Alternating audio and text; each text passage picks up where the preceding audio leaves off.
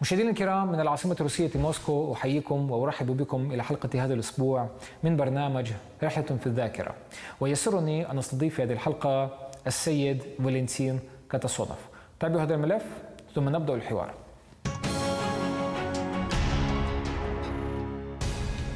أخذت المنظومة المالية العالمية المعاصرة تتشكل ابتداء من عام 1944 عندما كانت الحرب العالمية الثانية تقترب من نهايتها. آنذاك عقد مؤتمر اقتصادي في مدينة بريتون وودز الأمريكية تحت إشراف بلدان التحالف المناهض للهتلرية، وحضر ذاك المؤتمر 730 مندوبا يمثلون 44 دولة. وبالرغم من أنه تم الإعلان رسمياً عن العمل المشترك لإعداد الاتفاقيات، فإن رجال المال الأمريكيين لعبوا الدور الرئيس في المؤتمر، فترأس جلساته وزير مالية الولايات المتحدة الأمريكية هنري مورغنتاو، بينما ترأس اللجنة الأولى الخاصة بتأسيس صندوق النقد الدولي رئيس الوفد الأمريكي هاري ويت. وفي المحصلة أسفرت اتفاقيات بريتون وودز عن تحول الدولار إلى وسيلة عالمية للمعاملات والاحتفاظ بالاحتياطات بحيث يمكن استبدالها بالذهب.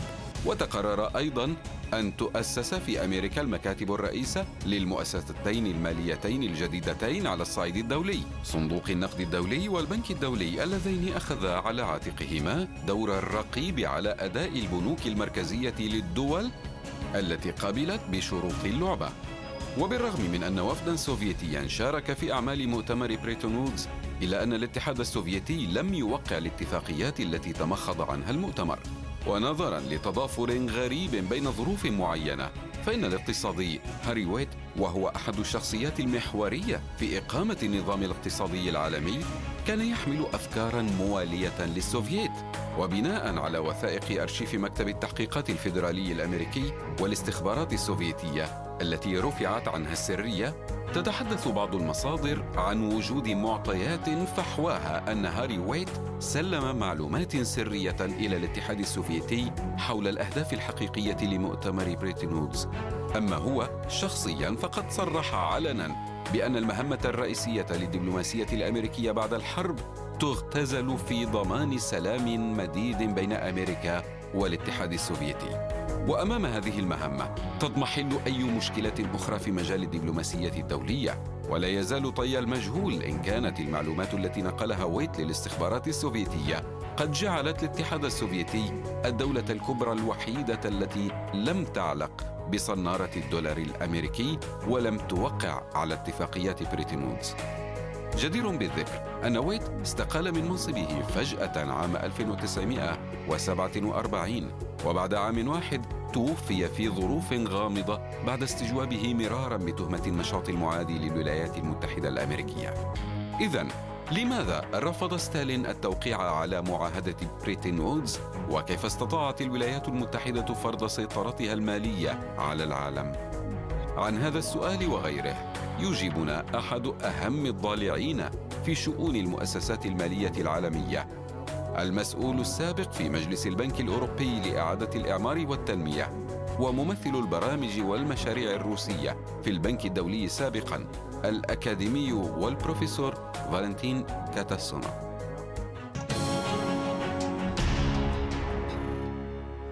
سيد كاتاسونوف، مرحبا بك. طاب يومكم. يسرني لقاؤك في هذه الحلقة من برنامجنا، وشكرا لك على الحضور معنا اليوم. بودي أن نبدأ الحديث باقتباس من كتابك تقول فيه ما يلي: من المعروف أن بلدنا الاتحاد السوفيتي كان خارج منظومة بريتون وودز المالية، بينما انضممنا كروسيا الاتحادية إلى منظومة جامايكا المالية التي أتت خلفا للمنظومة الأولى. حدث ذلك في مطلع التسعينات عندما قبلت روسيا رسميا في عضوية صندوق النقد الدولي. وبعد الانضمام إلى منظومة جامايكا المالية أخذت روسيا تضعف بسرعة وتتحول إلى مستعمرة لتوريد الخامات، وأخذت تفقد من استقلاليتها السياسية والاقتصادية والمالية النقدية. هل أفهم من كلامك هذا أن ستالين برفضه الانضمام إلى منظومة بريتون وودز المالية العالمية قد صان الاتحاد السوفيتي من التحول إلى مستعمرة كما ورد في الاقتباس أعلاه، أي مما حدث لروسيا بعد عام 91؟ نعم، هذا صحيح تماما. لا شك في ذلك، فاستعداد الاتحاد السوفيتي للانضمام إلى صندوق النقد الدولي في عام 44 كان مجرد لعبة. لقد أرسل الاتحاد السوفيتي وفدا إلى المؤتمر النقدي المالي في مدينة بريتون وودز الأمريكية، مثله مثل بلدان العالم الأخرى، غير أن تشكيلة الوفد لم تكن بمستوى المؤتمر، فقد مثل بلدنا نائب وزير التجارة الخارجية ميخائيل ستيبانوف، بينما كان الوفد الصيني على سبيل المثال برئاسة زعيم الحكومة الوطنية لجمهورية الصين تشانغ كاي شيك، أي أن القيادة السوفيتية كانت في الأصل ترى أن مشاركة وفدنا مجرد مشاركة اسمية من باب المسايرة. فرئيس الولايات المتحدة الأمريكية روزفلت وعد سرا في أثناء مؤتمر طهران للحلفاء عام 43 بمنح الاتحاد السوفيتي قروضا بقيمة 4 مليارات دولار، ثم ارتفع الرقم إلى 10 مليارات، وكنا بأمس الحاجة إلى هذه الأموال إبان الحرب مع هتلر. لذلك مارس الاتحاد السوفيتي مع الولايات المتحدة الأمريكية لعبة دبلوماسية، بينما لم يكن لدى ستالين في الحقيقة أي رغبة في الانضمام إلى صندوق النقد الدولي. طيب، هل لك أن تحدثنا كيف ظهرت فكرة عقد مؤتمر عالمي بغية إنشاء صيغة جديدة للمنظومة المالية العالمية؟ هذا سؤال وجيه جدا.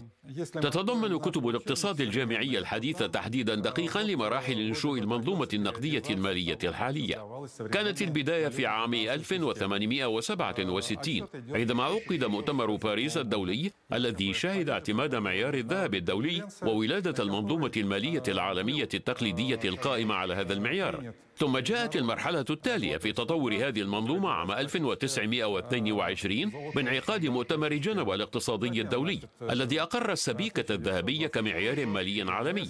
وفي عام 1944 عقد مؤتمر بريتون وودز الذي بدأنا لقاءنا بالحديث عنه.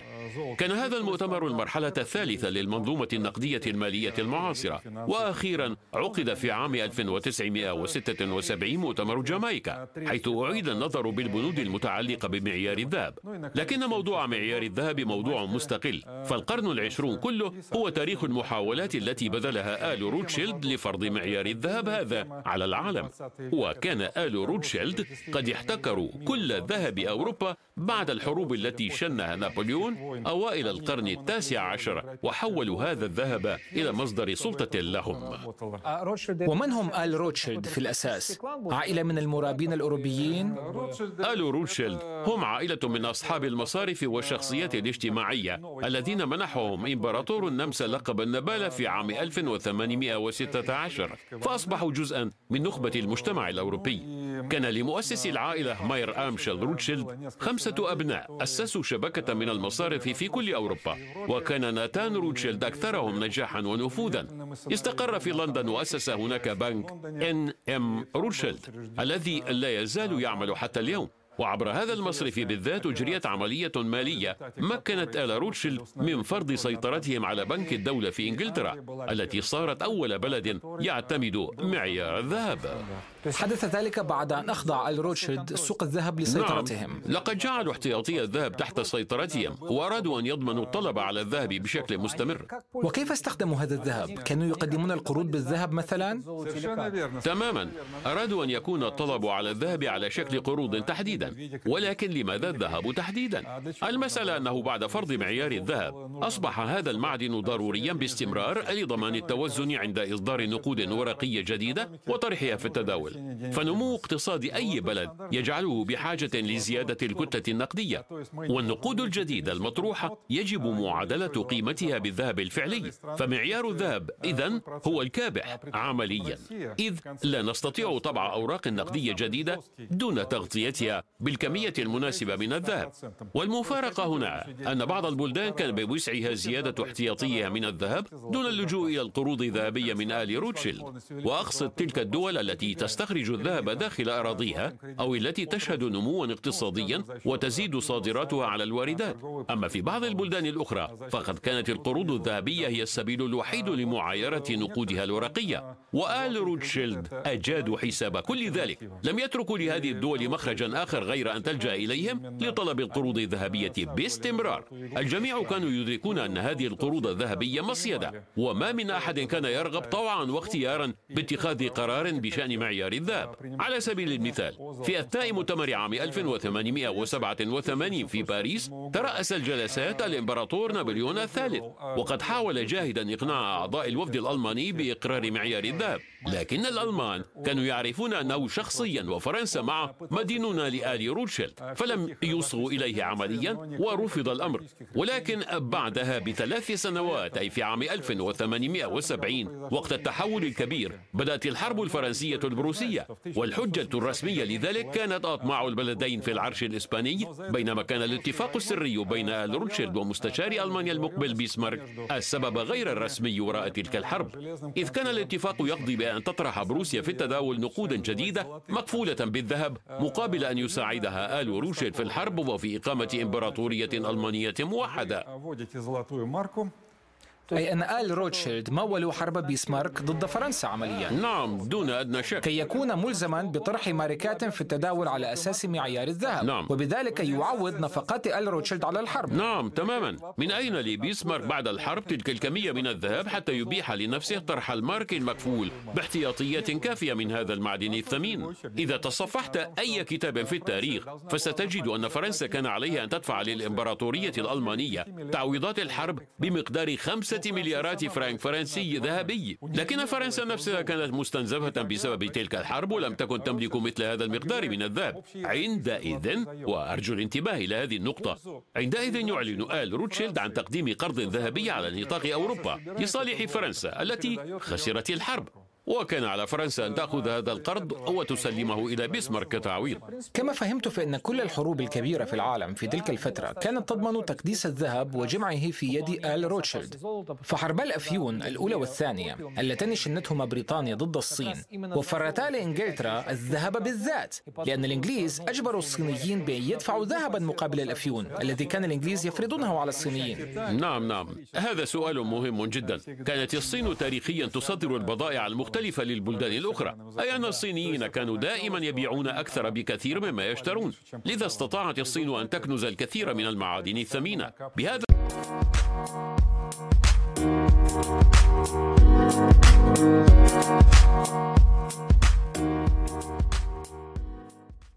المعنى كانت دائما موضع اهتمام عال من طرف القوى الاستعمارية وبالتالي المنظومة المالية الغربية. لهذا السبب اندلعت حرب الأفيون الأولى وحرب الأفيون الثانية، وكذلك فرضت صفقة الولايات المتحدة الأمريكية غير النزيهة بمبادلة ذهب تشان كايشيك بسندات القروض الأمريكية. كما شنت بريطانيا حرب البوير في إفريقيا الجنوبية لاكتشاف مناجم الذهب الضخمة هناك. هذا صحيح تماما. وإذا نظرنا إلى ما يجري الآن نجد أن الحروب تشن من أجل البترول، لأن الذهب دولار تحول تدريجيا إلى البترودولار، أي أصبح مرتبطا بالبرميل بعد فصله عن الذهب، وتحول الصراع على مناجم الذهب تدريجيا إلى الصراع على آبار النفط. صحيح؟ نعم صحيح تماما.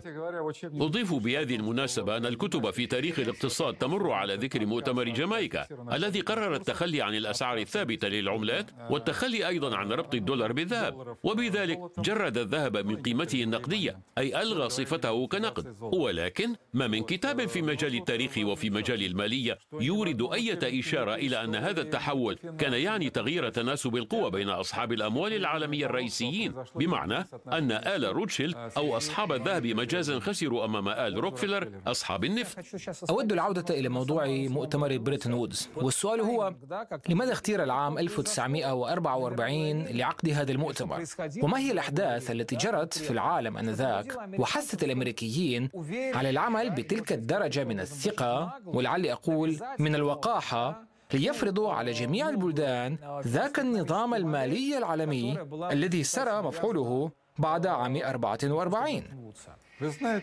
لعلك تعلم أن أصحاب الأموال، أي العائلات الأمريكية التي تحدثنا عنها وحسب كل المؤشرات، كانوا قد استعدوا لفرض هذا النظام العالمي قبل فترة معينة من اندلاع الحرب العالمية الثانية، قبل 11 عاما على الأقل من مؤتمر بريتون وودز. وقع حدث هام جدا، ففي عام 1933 أصدر الرئيس الأمريكي فرانكلين روزفلت مرسوما حول تسليم السكان الأمريكيين طوعا كل ما يملكونه من الذهب. وفيما بعد عندما سئل روزفلت عن دواعي ذاك المرسوم ولماذا أصدره، أجاب بعبارات عامة مبهمة لا تفيد شيئا في فهم الأسباب الحقيقية لهذا القرار. وكما أذكر فإن كل من لم يخضع لذاك المرسوم كان مهددا بالسجن ل10 سنوات. كانت مصادرة حقيقية. كانت مصادرة حقيقية، مبادلة كرها بنقود ورقية. يعني كانت عملية لم يسبق لها مثيل في التاريخ مطلقا. لم يكن بوسع الرئيس الأمريكي أن يوضح شيئا عن هذا القرار الغريب، وهذا ما يبعث مرة أخرى على الاعتقاد بأن الأمر كان مجرد تنفيذ لنصائح طرف ما، فوقع المرسوم وانتهى كل شيء. بقي المحللون آنذاك فترة طويلة عاجزين عن فهم ذلك، ولم يفهموا الأمر إلا في عام 44. إن القرار المفصلي الذي اتخذ في بريتون وودز أعطى أمريكا حق استبدال الدولارات بالذهب في تعاملها مع الدول الأخرى. تم هذا في عام 1944. حسب الطلب وفي أي وقت. نعم، وهذا القرار طبعا لم يمس الأشخاص العاديين والمصارف الخاصة، إنما مؤسسات الدولة، أي المصارف المركزية ووزارات المالية للبلدان الأخرى. هل تتصور ذلك؟ ولو لم تكن ثمة مصادرة للذهب في الولايات المتحدة الأمريكية في عام 1933 لما كانت هذه العملية ممكنة. كما تقول في كتابك وبحسب مصادر أخرى أيضا، فإن حوالي 60 إلى 70% من ذهب العالم الرأسمالي كان موجودا آنذاك في الولايات المتحدة تحديدا. بالفعل، فإحصائيات مجلس الذهب العالمي وصندوق النقد الدولي تقدم مثل هذه التقديرات تقريبا. لا أحد يعرف كم كان هناك من الذهب نسبة للاحتياطيات العالمية، لأنه لم يكن معروفا كم كان من الذهب لدى الصين مثلا، وكم كان من الذهب لدى الاتحاد السوفيتي. ولكن ينبغي القول إننا اليوم أيضا لا نعرف كم كان من الذهب لدى الاتحاد السوفيتي. وأثناء الحرب طالب الأمريكيون السوفييت بتسديد ثمن المعونات بالذهب. في خريف عام 41 زارنا وزير الخارجية الأمريكي كورديل هيل، ووصل بطريق الجو خصيصا إلى الشرق الأقصى، حيث أراه المسؤولون عندنا أماكن مناجم الذهب السوفيتية. وإذ اقتنع أن العمل هناك جار على قدم وساق وثمة ورشة حقيقية لخلق العملات، أفاد الوزير أن أمريكا ستبدأ حالا إمداداتها للاتحاد السوفيتي وفق برنامج الإعارة والتأجير. وفي هذا السياق تم اتخاذ قرار بالدفع ذهبا مقابل جزء من الإمدادات، لكنني أود القول أننا رفضنا لاحقا الدفع بالذهب مقابل الإمدادات الأمريكية. أود أن أقرأ عليك مقتطفا ويهمني جدا تعليقك عليه. إن المنطق الأمريكي في مؤتمر بريتون وودز لم تكن تشوبه شائبة، فطالما الاحتياطات الأساسية من الذهب والصناعة العاملة الأساسية متمركزة الآن في الولايات المتحدة الأمريكية، فهي وحدها أي الولايات المتحدة القادرة على كفالة قيمة عملتها الوطنية بالذهب. وهذا يعني أن اقتصاد ما بعد الحرب يجب بناؤه تحديدا على قاعدة الدولار. ما يثير الفضول هو كيف وافقت البلدان الأخرى على ذلك؟ من المعروف الآن لماذا لم يوافق ستالين، فقد أدرك أنه سيصبح تابعا للولايات المتحدة كبقية الدول التي قبلت اللعبة إن صح التعبير. والإنجليز أيضا على فكرة اقترحوا في البداية بانكور كعملة عالمية فوق العملات القومية، ولكن نعم، كانت تلك خطة جون كينز لاستحداث عملة جديدة، وهذا منطق سليم على فكرة. ومع ذلك كان الفوز للأمريكيين ومنظومتهم على رأسها الدولار، علما بأن الاقتصاديين المحنكين كان من المفترض أن ينتبهوا لعيوب هذا النموذج. فكيف قبلوا ذلك؟ أقصد الأوروبيين. أوروبا في عام 44 كانت خرابا بخراب، وقد أصبحت مدينة لأمريكا بالكثير مقابل تلك الإمدادات التي حصلت عليها كقروض خلال الحرب. طبعا لماذا طرحت هذا السؤال؟ لأن العديد من الباحثين وأنت منهم يرون أن ارتباط العملات الوطنية بالدولار على هذا النحو وتقدير العملات الوطنية نسبة إلى الدولار يستوجبان استحداث منظومة مالية عالمية من شأنها أن تشرف على إصدار أموال جديدة لكل دولة بحيث يجب أن تغطى أي كمية من العملة المطبوعة لديها بما يعادلها بالدولار الأمريكي، وبالنتيجة تصبح هذه الدول تابعة لأمريكا وأشبه بمستعمرات مالية. نعم، صحيح تماما. أي أن البلدان الأوروبية تخلت عن جزء من سيادتها المالية الاقتصادية بكل نفس راضية، فعلت ذلك طوعية. هل حقا كان الأمر كذلك؟ عمليا هذا ما حصل، لأن البلدان الأوروبية وافقت بالفعل على أنها ستحدد قيمة عملتها نسبة إلى الدولار، وبالتالي يجب أن يكون احتياطيها بالدولار ما يعادل حجم عملتها الوطنية، أي سعر واقعي ثابت. تقول كتب الاقتصاد اليوم إن الأسعار المتغيرة للعملات تتمتع بميزة كبيرة أمام السعر الثابت، فمن الذي بحاجة لهذا التأكيد؟ هذا التأكيد يحتاجه المضاربون ومن يتحكم بهذه الأسعار المتغيرة، أي مرة أخرى أصحاب الأموال، يعني الأثرياء الأمريكيون. لو نظرنا إلى المشهد العام، فإبان أزمة العقارات في أمريكا انعكست هذه الأزمة أحيانا على الدول الأخرى المنخرطة في نظام بريتون وودز بقوة أكبر من أمريكا نفسها، رغم أنها كانت مركز الأزمة، صحيح؟ نعم بالضبط. واليوم فقد الروبل قيمته أمام الدولار بسبب العقوبات، لأنه واقعيا ربط في تسعينات القرن الماضي بالمنظومة المالية العالمية، وكنا شهودا على ذلك أنا وأنت.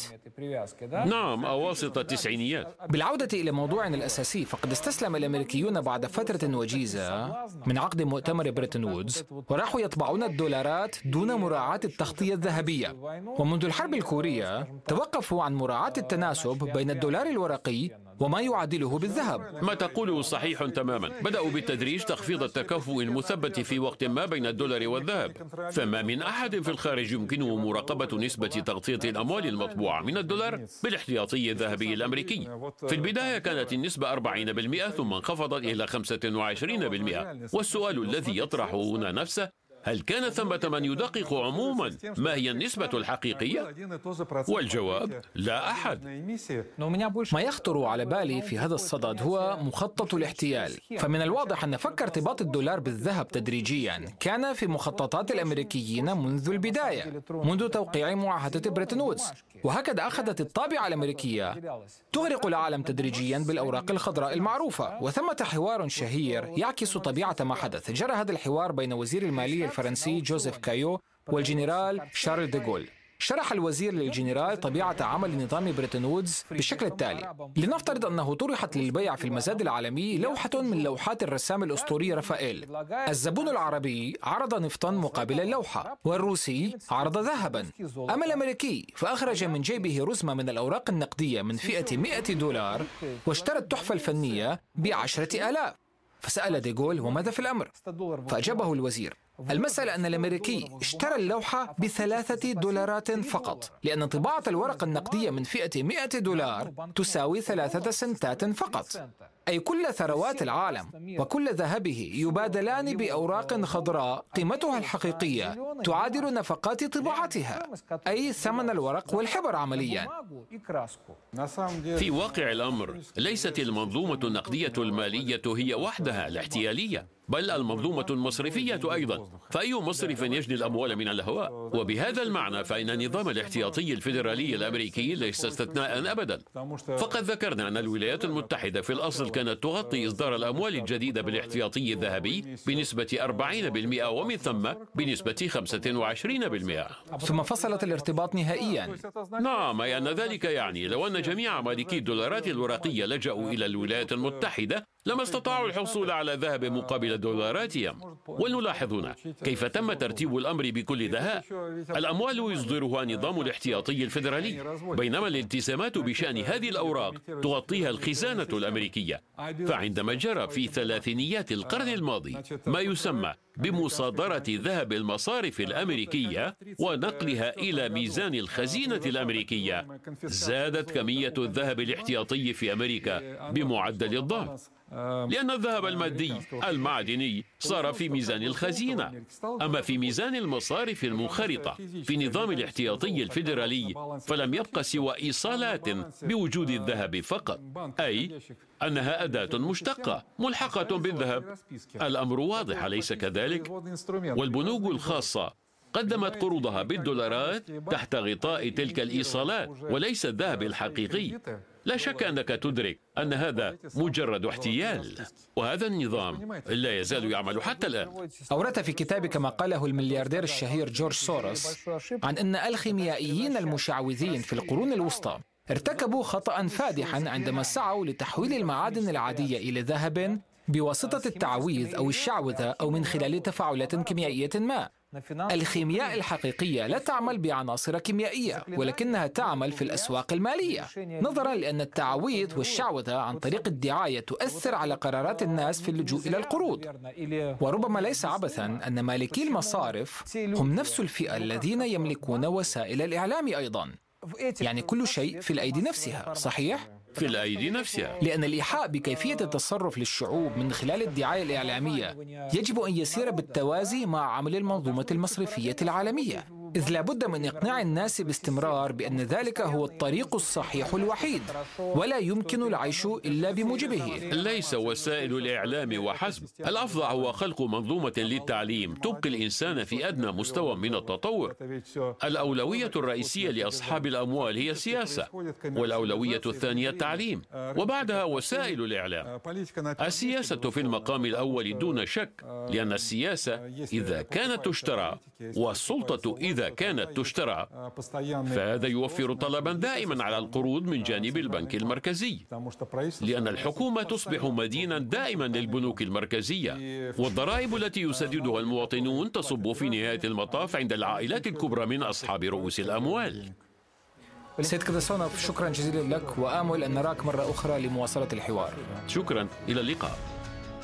مشاهدينا الكرام، بهذا نكون قد وصلنا إلى ختام حديثنا لهذا اليوم. تحدثنا في هذه الحلقة مع السيد فالنتين كاتاسونوف. تابعونا الأسبوع القادم مع حلقات جديدة.